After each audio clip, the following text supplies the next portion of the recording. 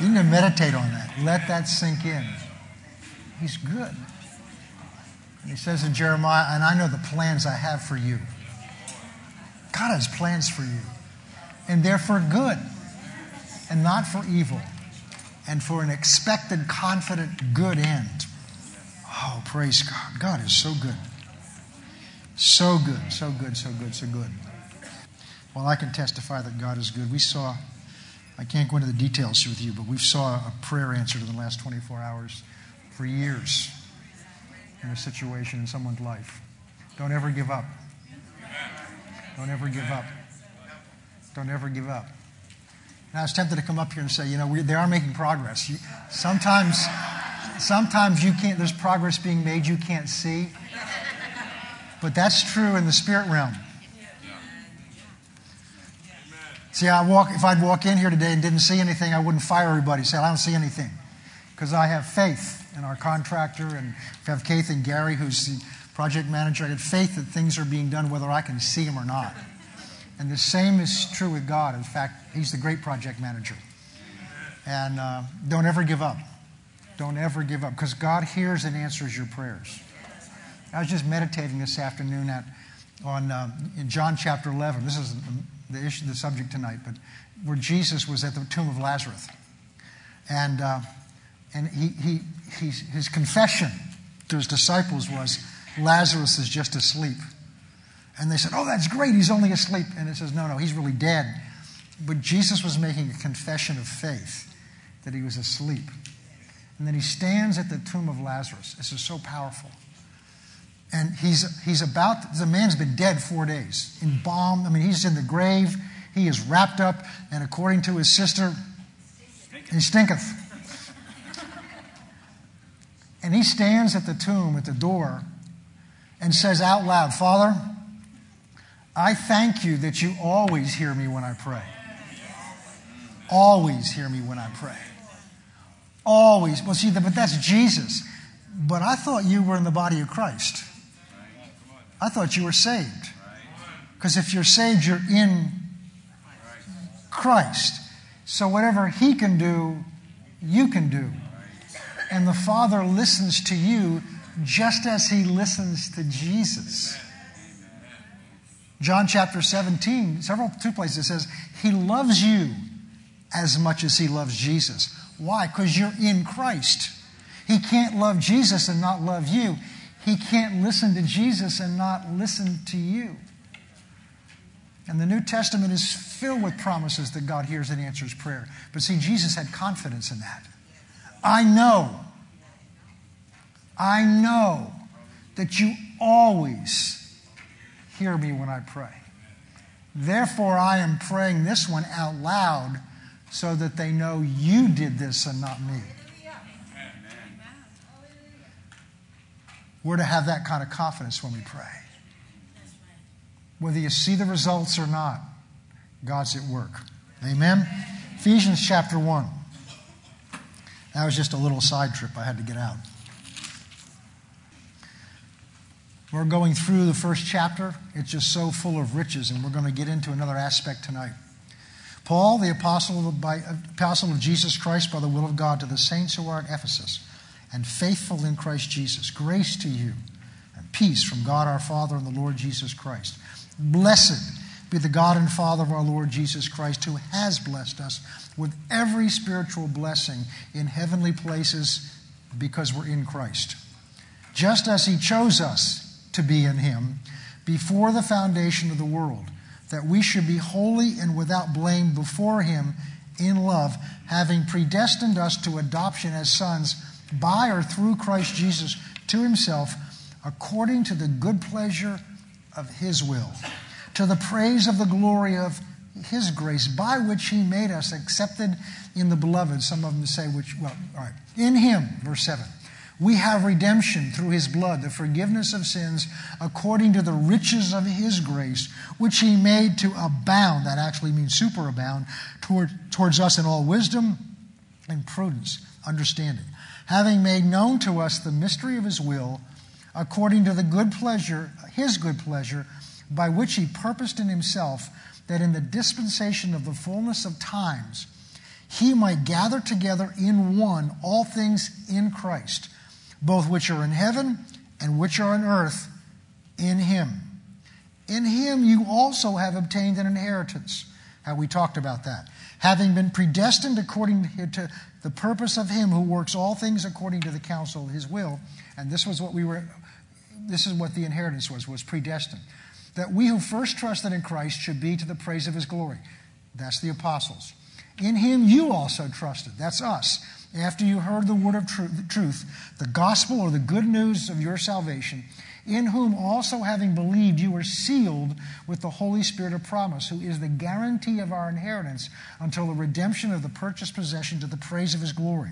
Therefore, because of all this, I also, after I heard of your faith in the Lord Jesus and your love for all the saints, do not cease to give thanks for you, making mention of you in my prayers. Now, the rest of this chapter is what Paul was praying for the church of Ephesus, and therefore we have a right to claim this because it's God's will for us. That the God of our Lord Jesus Christ, the Father of glory, might give to you a spirit of wisdom and of revelation in the knowledge of him. Number 2, that the eyes, in verse 18, the eyes of your understanding being enlightened, which is what verse 17 said, that you might come to know what is 3 things: the hope of his calling, what are the riches of his glory, of his inheritance in the saints, and 19, what is the exceeding greatness of his power towards us who believe, according to the working of his mighty power, which he worked in Christ when he raised him from the dead and seated him at his right hand in heavenly places, far above all principality and power and might and dominion, and every name that's named, not only in this age, but also in that which is to come. And he put all things under his feet, and gave him to be the head over all things to the church, which is his body, the fullness of him who fills all in all. That is so rich in there. And we're taking it apart, one element at a time, and we're not going to go back over things we've covered, except to mention that we've been talking about this prayer where Paul prays in verse 17 that we might be given a spirit of wisdom and revelation in the knowledge of him. And this is what he wants us to know about him. That the eyes of our understanding, having been enlightened, you might know what is the hope of his calling. We talked about that over the last several weeks. We talked before that about it, the riches of the inheritance. We have an inheritance in the saints. And verse 19 is what we're going to look at now, begin to look at in the rest of this. And what is the exceeding greatness of his power. So he wants us to have an understanding of the hope or the confidence of his calling, of the inheritance that we have. Calling is now, the inheritance is our future. We have a future. And we talked last week about we have to have the godly perspective. The biblical perspective is that this life on this earth that we're living out right now, day by day, with all the issues of life, all the good things that happen, all the things that aren't so good that happen, the struggles, the temptations, all the things, the wonderful blessing, whatever it is, all those things are temporary. That's not really what our life is in Christ. And we began to look at this world that we live in is not our home, it's our assignment. And we saw that in Hebrews, in chapter 11, it refers to Abraham and Isaac, and I talked about this a little bit on Sunday. Abraham and Isaac and those men that lived by faith, the patriarchs, lived in tents, even though they were living in a land that God had promised to them. So they were in the land, they received the land God had promised to them, but we saw that by living in tents, because a tent is a temporary dwelling, has no foundation, that was communicating to their senses that this was only a temporary place. And it goes on to say in Hebrews, because they were looking for a city, not a tent, a city that has dwellings that have a foundation. Foundation implies a permanent location. We moved into the house we're in right now 21 years ago, expecting to be there 1 year. We're going to rent it 1 year and find something else. At the end of that 1 year, our landlord was going to sell the house. We just didn't want to move, so we made an offer below the offer that he'd already gotten, and he took our offer. That was God's favor. Didn't have the money to buy it at the time, but by the time of the closing came, we had the money. We had everything we needed and more. Still planning only being the short term. That was 20 years ago we bought the house. So it has a foundation on it. It's been permanent. It's been our residence. But I know someday we're leaving that. And so my perspective on my life cannot be, I got to desperately hold on to this tent. Then we looked in 2 Corinthians chapter 5, and Paul uses that same analogy to talk about our physical body, that this is just a tent. This is a temporary dwelling. If you notice, it has patches in some place, and it has some holes in the back somewhere. It leaks in some places, And so when it rains, sometimes the water gets in. It's not as strong as it maybe was originally. But don't worry about it. This is just your temporary dwelling. Because when you fold this, when this one gets folded up, you step into your permanent one. Your permanent one. And that's our hope. And so Paul says at the end of chapter 4 in 2 Corinthians, therefore we don't walk by sight, we walk by faith. We look at the things that are not, we look at the things, you do not look at the things that are seen, but at the things that are not seen. For the things that are seen are temporary. They have no permanence to them. But the things that are not seen, that's the spirit realm. That's your spirit body. That's your spiritual dwelling. Those things are eternal. And so that has to be our perspective. That has to be our hope. And you give confidence in that. That changes your perspective on life. Now there ultimately can be no fear. I've shared with this before. I've known some people that have died in this body and gone to heaven. I've known at least 2 of them that I've known personally. In both of those cases, and many others that I've read, they have no fear once they've come back. If you read that book that was popular a few years ago, Heaven is for Real, little Colson, who died and went to heaven and came back. He had no fear. He's like 6 years old, 8 years old, no fear. Because once you've seen that, nothing here can threaten that. So they happen to have seen it with their inner eye. We have to see it by faith. And we have to learn to walk with our eyes on that by faith. And as you read through Hebrews 11, that's ultimately the bottom line purpose of learning to walk by faith. So we've looked at that. We looked at that last time. Now we're going to go on to what verse 19 talks about. It's the third thing that Paul is asking God to open our eyes to understand. Verse 19, and what is the exceeding greatness? Oh, I love it. Not just what is great. The exceeding, God is a God of superlatives. God is a God of superlatives. Chapter 3, he says, and my God can do exceedingly abundantly beyond. Wow. Exceedingly beyond's good. Exceedingly beyond. Abundantly beyond. But exceedingly abundantly beyond all you can think or ask. I used to have an English teacher when I was in school, and he was brutal with compositions. They called him Chopper, not to his face, because he would take whatever you wrote and just chop it up. Back then we didn't have, word processors and laptops and things like that. You had to actually write the compositions out in longhand, which was never my strength. And it with blue ink, and it would come back with more red ink on it than blue ink. He would say, "Why do you have this the there?" I said, "What do you mean why this is the there?" But this is a little side. It really became a blessing in my life, and because even some of the things I use in teaching now come from the disciplines that he trained me about words, trained me the importance of words. I don't know why I got off on that. Oh, Chop, what was he talking about? What was I talking about? I took this reverie over somewhere. I hope that's not a sign of age. Oh, yes. One of the things he would get upset at is if you use too many superlatives, because in his mind, nothing was exceedingly abundant, but he didn't know God. I don't care how many exceedingly abundance you string together, it doesn't begin to describe God's greatness, God's goodness, what God can do. And actually what it means in the Greek is to superabound. It's like one time we were going out to a conference, I think it was in Tulsa, and I'd rented a car ahead of time. This was years ago. And we arrived late at night. And I get to the car rental place, and they said, "I'm sorry." I said, "Well, we reserved this little, mini car." And he said, "I'm sorry, we only have one car. It's a Ford turbocharged Cobra or something like that." I'm thinking, I knew what turbocharging was. I'd never driven one. And we're getting out on Route 44 in Tulsa, and it's like 11 o'clock at night, and I'm pulling out in traffic, and I pushed down on it, and my goodness, it was like Star Wars, the beginning of Star Wars, choo, like that. It's like my head went back, and what was that?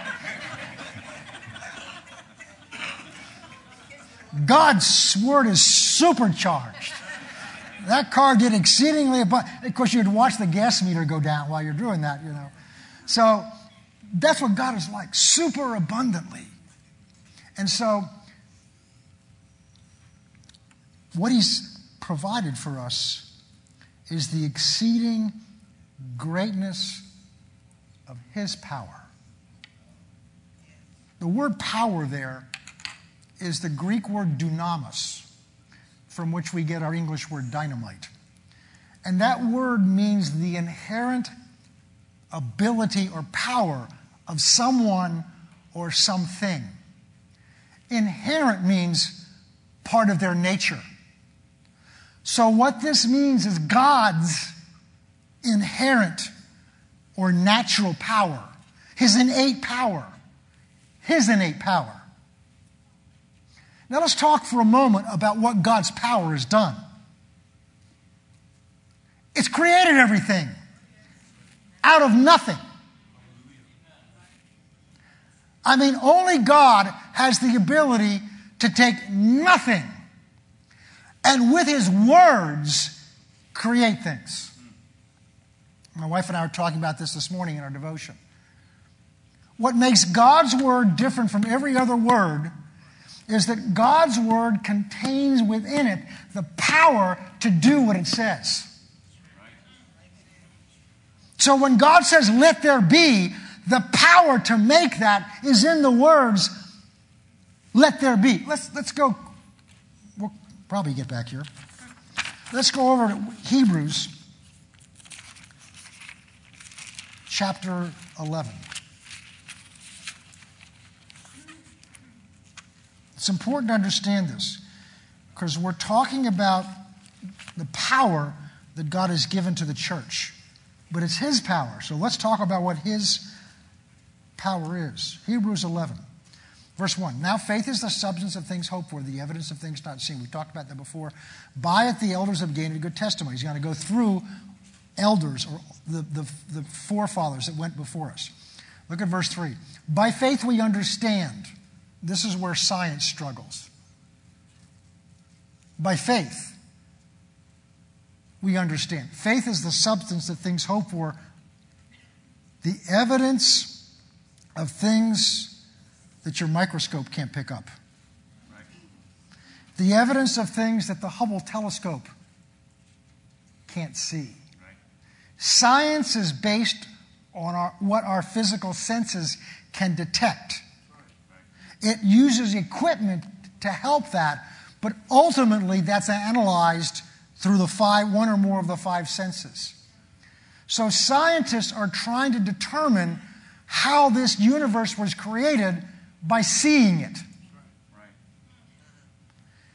And God says, who by the way is the creator, God says the only way you can understand creation is by faith.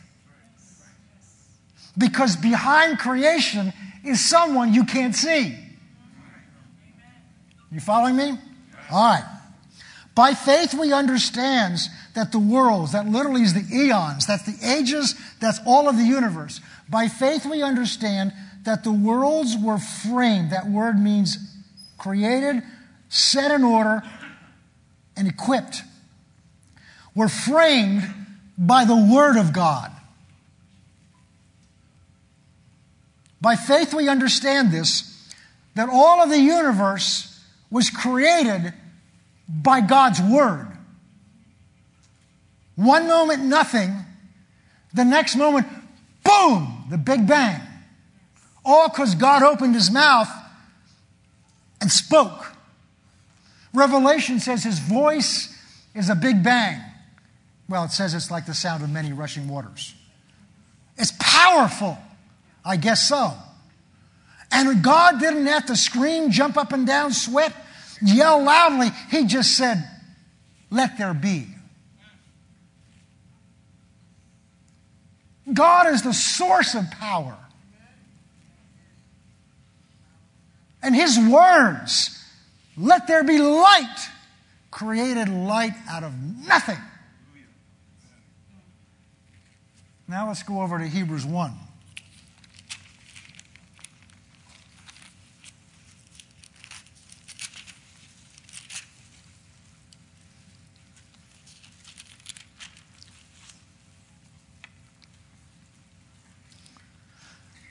Verse 1. God, who at various times and various ways spoke in times past to the fathers through prophets. But in these days he's spoken to us by his Son, whom he appointed heir of all things, through whom he also made the worlds. The world was formed by the what of God? Word. In the beginning was the Word. And the Word was God, with God, and the Word was God. He was in the beginning with God. Verse 3. Who being the brightness of his glory and the express image of his person, upholding all things. All what things? All things that Hebrews 11:3 said he created. Upholding all things by the word of his power. When he had by himself purged sins, he sat down. Look at that. Upholding. So all of the universe, all of existence, all the material realm was created by the word of God speaking it. Not only was it created by the word of God, it is sustained, look at how it's worded, by the word of his power. Not by the power of his words. It's sustained. So it was created by that word, and that word spoken, whether it's thousands of years ago or millions of years ago, is irrelevant. It's still sustained by the power, by the words that he spoke. Words of power. We're just getting a little inkling of what his power's like. Go with me to Romans chapter 4.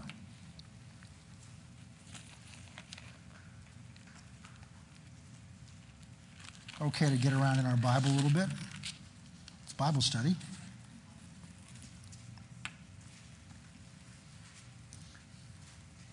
He's talking about faith here because the first 3 chapters tell us why we need faith. He's talking about being saved. And chapter 1 introduces the subject of the gospel, which we'll get to on, maybe not this Sunday, but we'll get to it soon in our study on Sunday about the gospel. Because it's the power of God. It's the what of God? It's the power of God. That's the same Greek word. It's the power of God unto salvation. And then he talks about how people avoid it by trying to live and deny the truth and live in unrighteousness. In chapter 3, of course, the basis of chapter 3 is that none of us could keep the law. The Jews couldn't keep it, and the Gentiles couldn't keep it. No man is saved by his own works, because we've all sinned. At least I know I have. Richard and I have. All right, 2 of you have. The rest of you are liars. Okay. We've all sinned and fallen short of the glory of God, being justified thereby faith. So the fact that we've all sinned qualifies us for grace. It's not bad news. It's good news. We just have to realize it. And that grace is received by faith. That chapter 4 goes in and begins to talk about what that faith is so we can understand what the basis of our salvation is. And to do that, he uses Abraham as an example. Therefore, verse 16, therefore it is of faith that it may be according to grace. So God wants to save us by his grace, but that grace is received by faith. So that the promise, isn't this neat? God did it this way so that the promise might be certain to all the seed. God wants everybody saved. He doesn't want it depending on you. He wants it depending on him. So that it might be certain, available to all of us. To the wisest, the smartest, the strongest, and to the weakest. And the not so smartest. To the simplest and to the wisest. To the weakest. He wants it available to all, so he has it available by grace received through faith. And we've looked at before, we may look at again in chapter 2 of Ephesians. He says that's so in the next age God's going to show off his grace by presenting you and me as evidence of it. See what a messed up they were? Look what a job they did with their lives. And look what my grace did for them. So we will not be testimonies of how faithful we are. We will not be testifying about how good we are. We're testifying about how gracious God has been. How good he is. What his love can do, not what his power can do. All right. not to only those who are of the law, but also those who are of the faith of Abraham, who was the father of us all.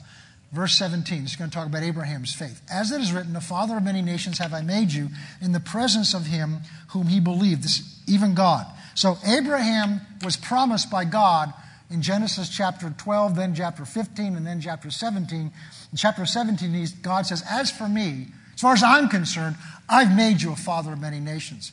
Now, most of you understand that at that point in time, Abraham was about 75 years old. He was now getting too old to have children. His wife was 65, and she was barren. She couldn't have any children. And so God comes to Abraham and says, I have made you, starts earlier than chapter 17. He says, as for me, I'm going to make you the father of many nations. In chapter 17, when he enters into the covenant with God, with Abraham, he says, as for me, I have made you. The tense changes to past tense. As far as I'm concerned, God says, I've made you. This is how God thinks big. Abraham had no child and could have no child.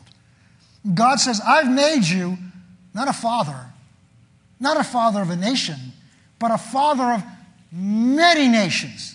And look in this room tonight. We have here represented some of the nations that he is the father of because he's the father of our faith. God says, as far as I'm concerned, I've made you a father of many nations. So when it says in verse 17, as it is written, I have made you a father of many nations, in the presence or in the eyes of him whom Abraham believed, even God. Now this is what it's saying about God that he believed in. The God that made, see, I could make this promise and say, as for me, I've made you a father of many nations. That's going to mean nothing.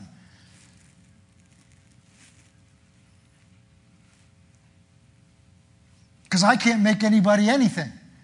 But the God who made the promise to him, this is what Abraham knew about him. Look what it says. In the presence of him whom he believed, even God who gives life to the dead. Wow. And calls those things which do not exist as though they did exist. The difference is when God calls those things that don't exist as if they did exist, they now do exist. So what Abraham believed about God, and therefore we are to believe about God, is his creative power. The power, first of all, we're going to look at this because it's the resurrection power that we're talking about in Ephesians chapter 1. That God might open our eyes, that we might see the exceeding greatness of the power that he displayed towards Christ Jesus. What? When he raised him from the dead. So the first thing Abraham knew about God is this is a God who can raise the dead. That become important later on because in Genesis 22, God now tells this son who's been born to him, who has grown up, to go up to Mount Moriah and offer him as a burnt offering, to basically kill him. And it says in Hebrews 11, when it talks about this, that he did that in faith. Why? He had confidence that God could raise the dead. And if he needed to, God would raise him back up from the dead. Why did he have that Why did he have that confidence? Because he'd seen God do the impossible. So let's go on finishing this because it's a good lesson in faith. It seems no matter what I do now, it comes out in faith. Verse 18. Who contrary to hope, in hope, believed so that he might become. Notice there's a key there. You have to believe in order that you become. You don't become and then believe. Faith works by you believe the promise of God and then it becomes true. You've got to start with the promise of God. See, Abraham had God's promise. He had God's word. Once you have God's word, God backs that word. Numbers 29:13 says, God is not a man that he should lie, nor the son of man that he should repent, change his mind. Has he not said it, and shall he not bring it to pass? Isaiah 55 says, his word is like the rain and snow that comes down. And he sends it forth, and it will not return void, but it will accomplish what it was sent to do. God's word is absolutely powerful. But we must believe it in order for it to become. That's our part. In hope against hope, he believes that he might become the father of many nations according to that which was spoken by God, so shall your descendants be. And without becoming weak in faith, he considered not his own body. Now, some translations said he considered his body. But basically, it didn't move him. Why? Since he was 100 years old in the deadness of Sarah's womb. So his issue is this. When God makes that promise to him the last time, he's 100 years old. Well, he's 99. And Sarah's 89 and still barren. Now, this is significant for what we're talking about. Because what God has said to him is, I'm going to take that dead womb and I'm going to take your dead reproductive organs, and from your dead reproductive organs and her dead womb, I'm going to produce life. And the only thing you got to do is believe my promise, and then I can produce life where there was no ability to produce life.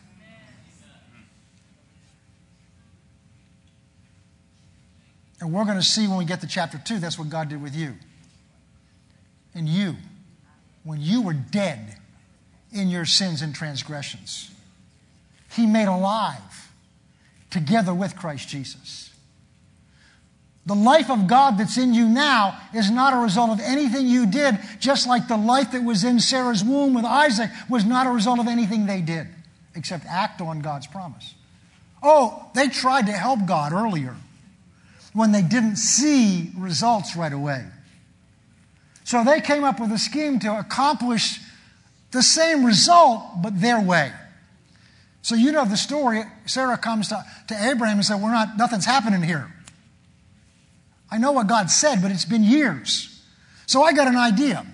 I've got this servant girl, Hagar, and why don't you sleep with her and see if maybe God will produce a child? And they did. And a child was born, and they presented Ishmael to God and saying, we've helped you fulfill your promise. But isn't that what we're doing? When God says, in Christ I've made you the righteousness of God, and then we go out trying to earn that somehow, trying to add to what God said he'd do. When God's word is full of promises of the power of the Holy Spirit in you to sanctify you, and we're out trying to sanctify ourselves. Oh, we need to cooperate with him. But we want to rely on something because we don't see things happening. So something in our flesh wants to, we're believing God, but we're going to help him a little bit. But God wanted known at the end, when that child was born, who got the credit. God wanted to know in the end, he wanted them to know that they could trust him. And just at his word. Not at his word plus their thoughts and ideas. Not at his word plus their efforts. And we do this when we pray. It may be for a loved one. It may be for some situation. And then we try to figure out how we can get involved and make it happen. And that's the same thing they went through. You take the promise of God, you stand on that promise of God, and you pray that promise of God back to him, and God is obligated to do that. Then why do we go pick it up again and get involved and try to help God to make it happen? Because God had to stop and wait till they got finally to the place of believing. But here's what we're talking about. This is what finally got through to Abraham, who in hope against hope believes that he might become a father of many nations according to that which is spoken, so shall the descendants be. And not becoming weak in faith, he contemplated not his own body, already dead, couldn't produce a child, since he was about 100 years old and the deadness of Sarah's womb. But he did not waver at the promise of God through unbelief. You got to read Genesis' account. He wavered all over the place. He laughed at God. Sarah laughed at God. But I love this because in the end, he didn't waver.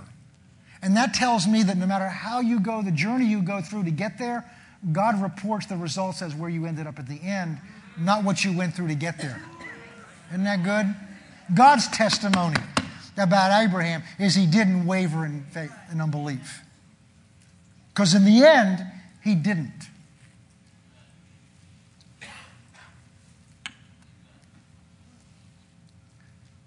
But grew strong in faith giving glory to God. Look at verse 21. Being fully persuaded, fully convinced that what God had promised, he was also able to perform. Why was he able to perform it? Because he is able to raise the dead. He's able to take something dead, which means it has no life in it, no potential for life. It's beyond anything man can do. Until we get to the place of death, there's always some hope that they'll find a pill, a drug, an exercise, a technique, something that can bring them around. But once they're dead, it's too late now for man's efforts to do anything. Being fully persuaded that what God's promised he was able to do. Why? Because what he knew about God is this God who made the promise can take something dead and make it alive just by his words. But beyond that, he can take something that's never existed and call it into existence by his word. I was meditating on that a number of years ago, going through this, and all of a sudden it hit me.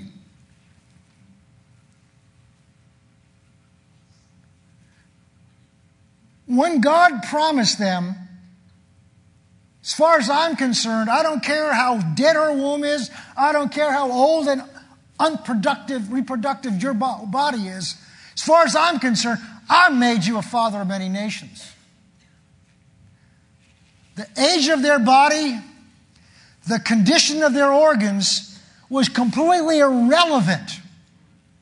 Because God was not going to need to use any of their natural forces when he can raise the dead with his words. When you can create something out of nothing, nothing can stop you. So what does it matter? What relevance is it what the x-rays show in your body? What's the relevance of the word that the doctors have assigned to that disease? What's that got to do with it when the God who's made the promise can raise the dead? Ask Jairus. You know the story. The ruler of the synagogue, Jairus, comes to Jesus.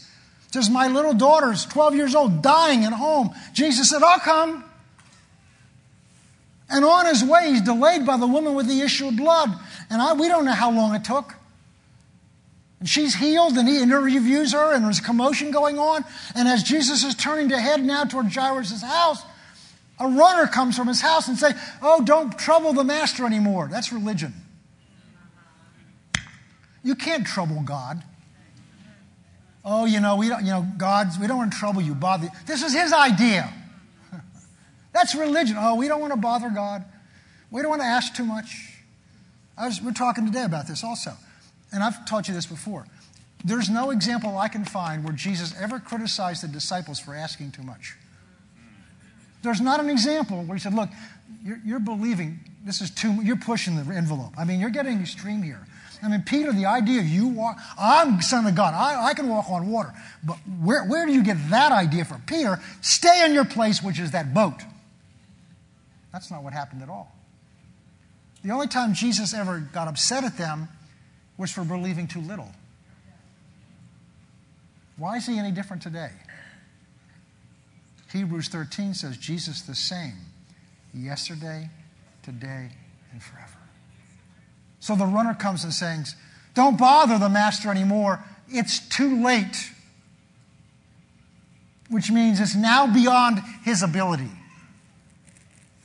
I want that to sink in. Because this is how we think. It's too hard for him. It's too late.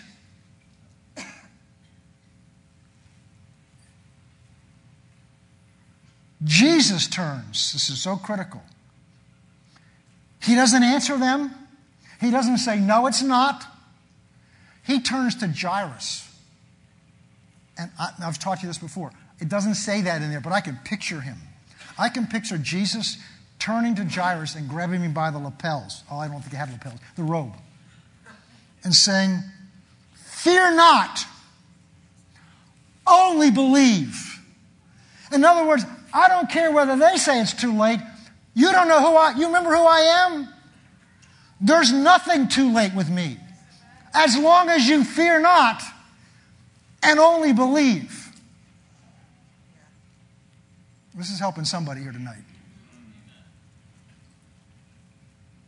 There's no such thing as too anything with God. Too hard, too long. There was a man that had a condition for 38 years. Well, it's been a long time. There's no such thing as too long, too hard, too late with God. When you can create things out of nothing with your words. I want this to sink into you.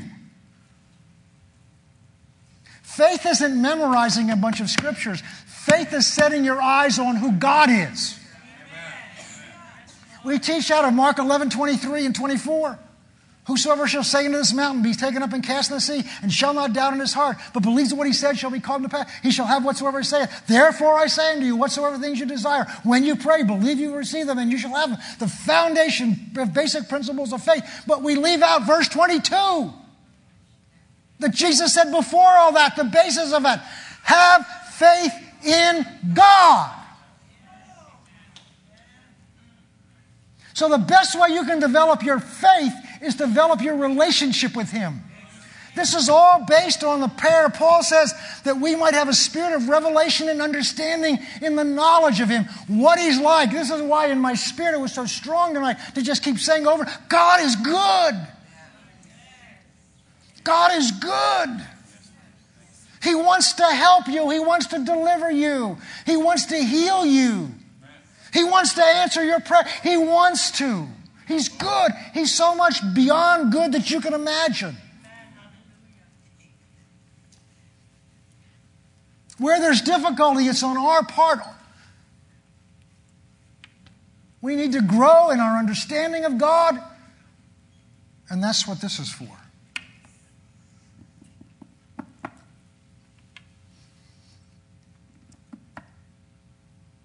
And so, of course, Jesus goes to Jairus' house. Interesting thing is he had everybody stay back, including 3/4 of his disciples. And he chose 3 of them to come with him. He needed, at that level of miracle, he needed to get rid of any distractions. He needed to get rid of any unbelief. And he needed Jairus and his wife to believe and not fear. And he needed only the disciples with him that he knew could be in agreement with him. And the rest of them, he left behind. He had to throw out the mourners. He had to get rid of them all. See, if you want some miracles, you got to get rid of some conventions, and you may offend some people if you really want the miracle. Now, not everything goes to that level, but there are some things that goes to that level. There was a time when Jesus was on the Mount of Transfiguration. He comes down. He had those same 3 disciples with him. He comes down. And the other 9 are down. There's a commotion going on. And he says, what's going on here? And there's a man comes running over. He said, my son is an epileptic. He keeps throwing himself in the fire. And it was demons. He said, I took him to your disciples and they couldn't cast him out. Well, there's an interesting thing there. Jesus didn't say, well, I guess since they couldn't cast him out, it must not have been my Father's will. So you can't decide what God's will is by the results. Jesus gave the only right answer. Bring him to me. He cast the demon out, and then the disciples come together and say, now that everybody's going away, we have a question for you. How come we couldn't do it? He said, this kind comes out only by prayer and fasting. This requires a different level of commitment. So it tells me that there's some situations that require something a little more. Even Jesus needed something a little more. But the point here is that the God that we're talking about is a God that can raise the dead. Now go back to Hebrews. Oh, wow. Go back, no, not Hebrews, Ephesians.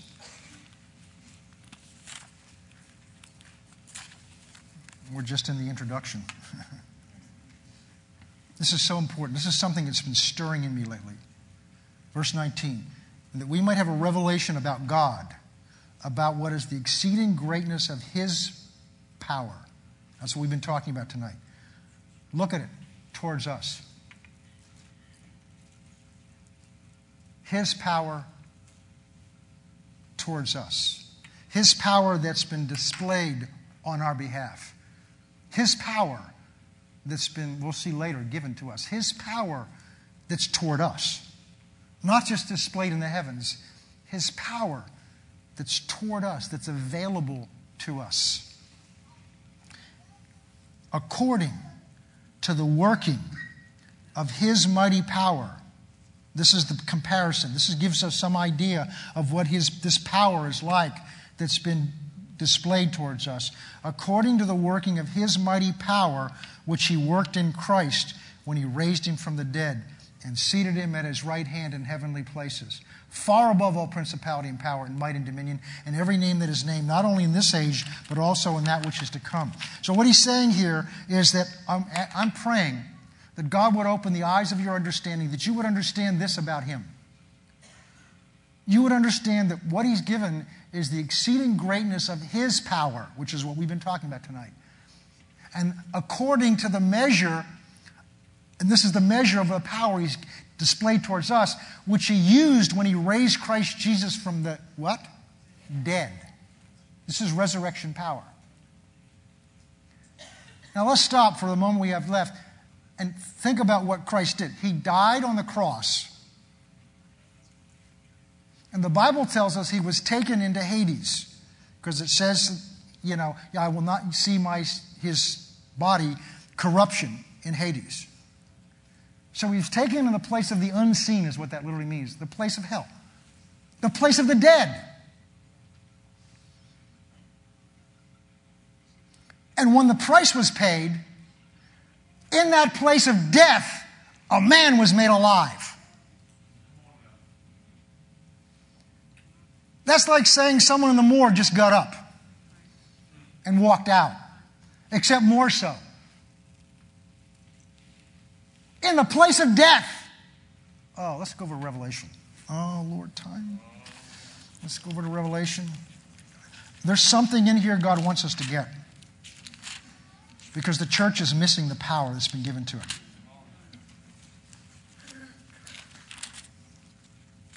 Revelation 1. This is Jesus appearing on the Isle of Patmos to John while he's in the Spirit. Verse 17. When I saw Him, I fell at His feet as dead. Somebody asked me the other day, are there any scriptures about people going down in the Spirit? Here's one of them.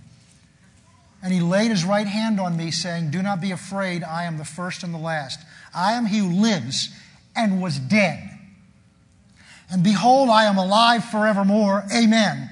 And I have the keys of Hades and of death. Keys is the authority to control and to open.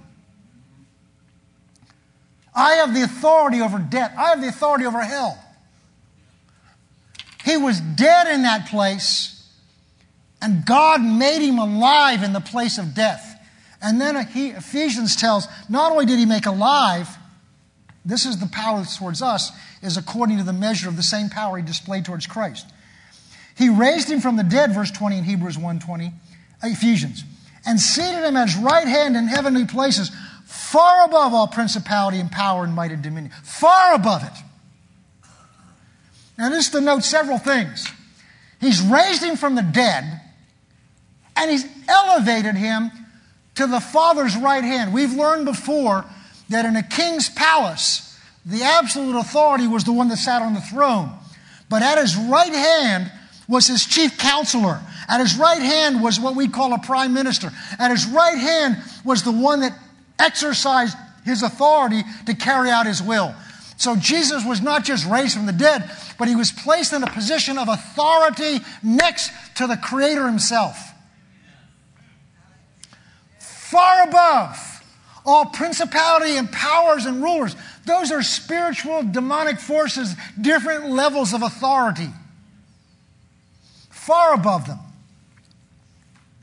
And every name that's named, that includes the names of diseases. Not only in this age, but in that which is to come. Not only here, notice, here too. This is not just talking about the age that is to come, not only now, but also in the age to come, which means it's also true now. So I don't care what it looks like in the world, Jesus still has authority. And what we're going to see next week is that authority has been given to and is to be exercised through His body. And guess what His body is? That's us. Instead, His body is timid, shy, hiding behind the walls of churches. I'm speaking to all of us. When we've been given the dynamite of God, the dunamis, the power of God that raised the dead, the power of God to cast out demons, the power of God to set people free, the power of God. Paul says in 1 Corinthians, I did not come to you with enticing words of man's wisdom, but I came to you in the demonstration, that's something you can see, and the power of the Holy Spirit. My question to God has been, because I really believe it's been God's question to me, where is that power? We may speak in tongues, but where's the power? The power to deliver, the power to set free, the power to heal dramatically. Where's the power? Because that's when God gets the glory. The power of God. The demonstration and the power of God. Paul's prayers to the church at Ephesus, I pray that God would open the eyes of your understanding, that you would see, that you would grasp and see the hope of His calling, and that you would get a revelation of the knowledge of God. Revelation of the knowledge of God. And part of what that revelation of the knowledge of God would be is the exceeding greatness of the power that He displayed towards us when He raised Christ from the dead. We're going to go on and see next week that power has been then given to His body to continue the work. Because the ministry of Christ is still underway. The ministry of Christ is still, the book of Acts is not ended yet. We're still in that age, the church age. Amen? Well, we'll pick up here next time. Let's pray. Father, we thank You for Your word, and we pray tonight that the Spirit of God takes what we've heard and begins to work it down into our hearts as a seed that's sown. As Jesus taught in Matthew chapter 13. The seed is sown. We pray tonight that it's sown in good soil. Hearts that are open, hearts that are not cluttered, hearts that are willing to receive and willing to adjust and change. We pray that this seed, because it's so important, God, we pray that You fill Your church with Your Spirit. Fill Your body with Your Spirit, not just so we can walk around, but we can do what You said, that we would do the works that You do, would we do also in greater works. We thank You for that in Jesus' name. Amen.